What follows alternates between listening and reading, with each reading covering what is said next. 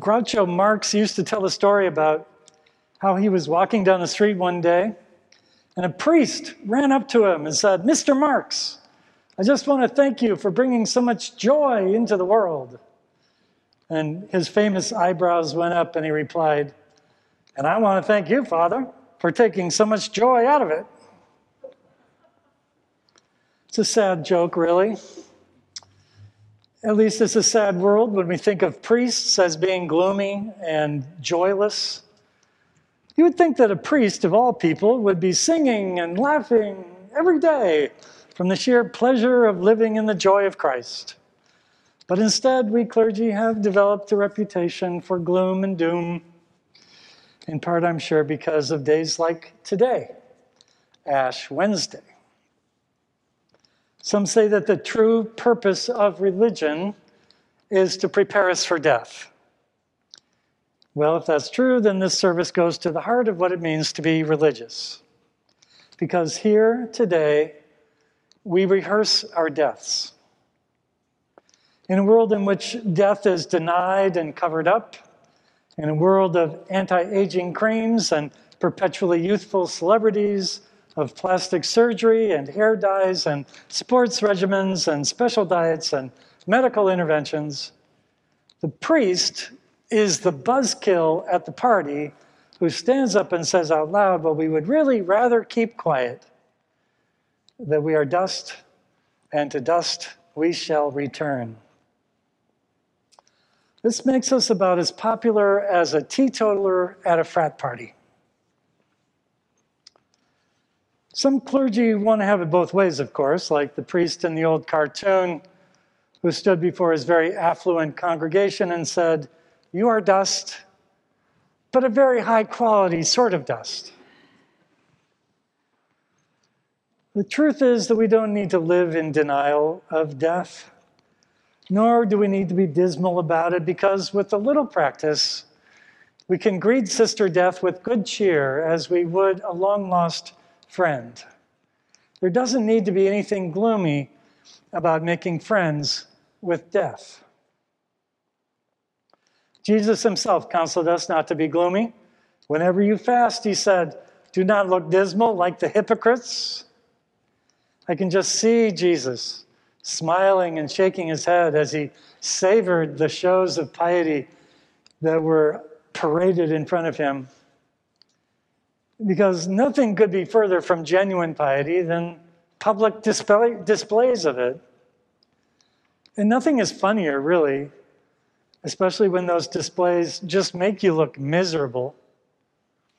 On this issue, at least, Jesus and Groucho had much in common. Which brings us to the subject of ashes. Usually, on Ash Wednesday, we address the very important question of whether one should wash off their ashes upon leaving the church. Or should we keep them on so that throughout our day, complete strangers are coming up to us and saying, "Hey, you've got a little smudge on your forehead." Personally, I think it's a lot of fun to leave the ashes on so you can reply with a serene self-righteousness, "Yes, I know.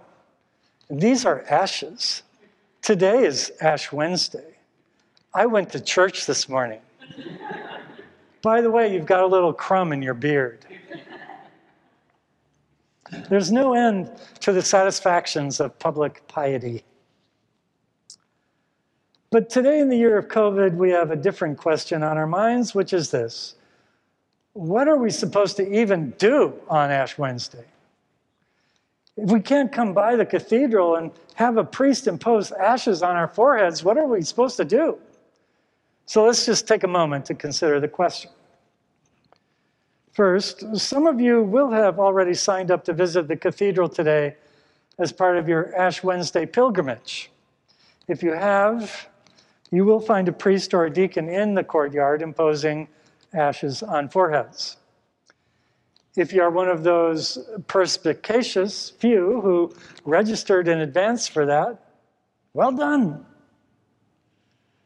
Some others of you may have received a packet of consecrated ashes from Canon Sharissa, who prepared a bunch of Lent take-home bags for families at the cathedral.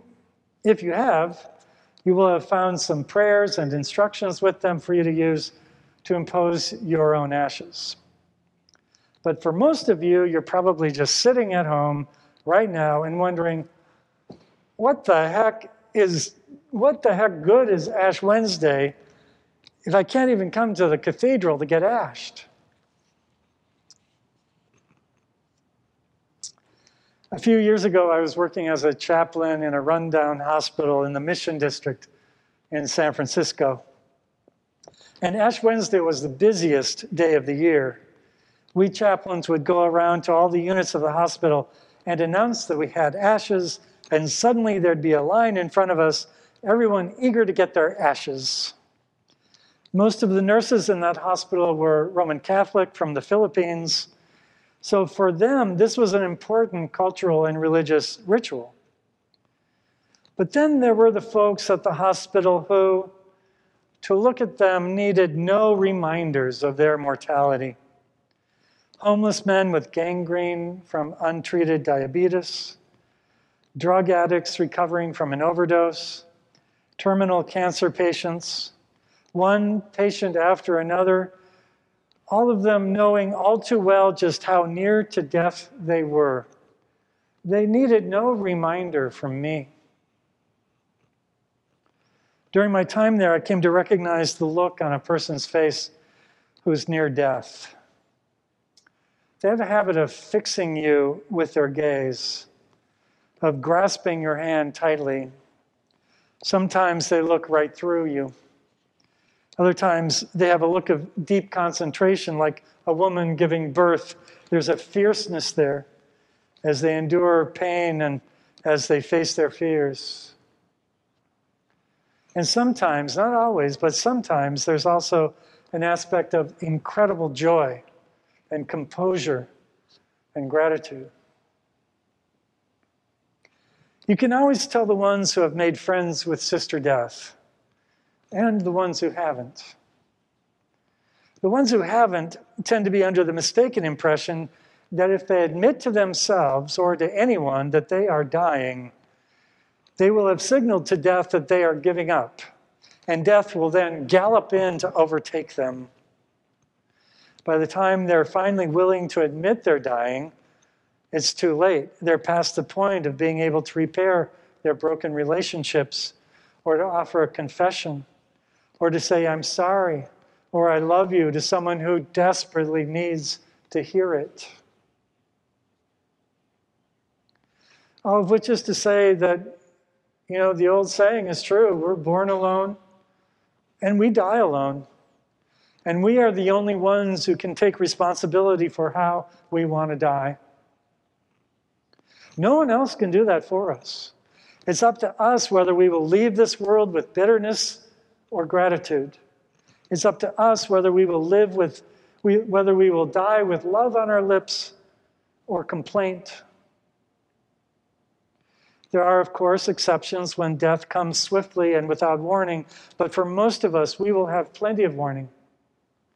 And it's up to us whether our loved ones will be able to say goodbye or not. And so it's also up to you to decide what to do today about Ash Wednesday. You can make it a meaningful spiritual exercise. For example, you could find a piece of paper in your house, say, and write down on that piece of paper all the things about your life that you regret. And then you could take a moment to reflect on these things and ask for God's help to learn the lessons your life has taught you. And maybe dedicate your Lent to doing something each day to forgive yourself and to reconcile with whomever you need to reconcile with, if you can. Then, after a time of prayer, maybe you could burn that piece of paper someplace safe, please.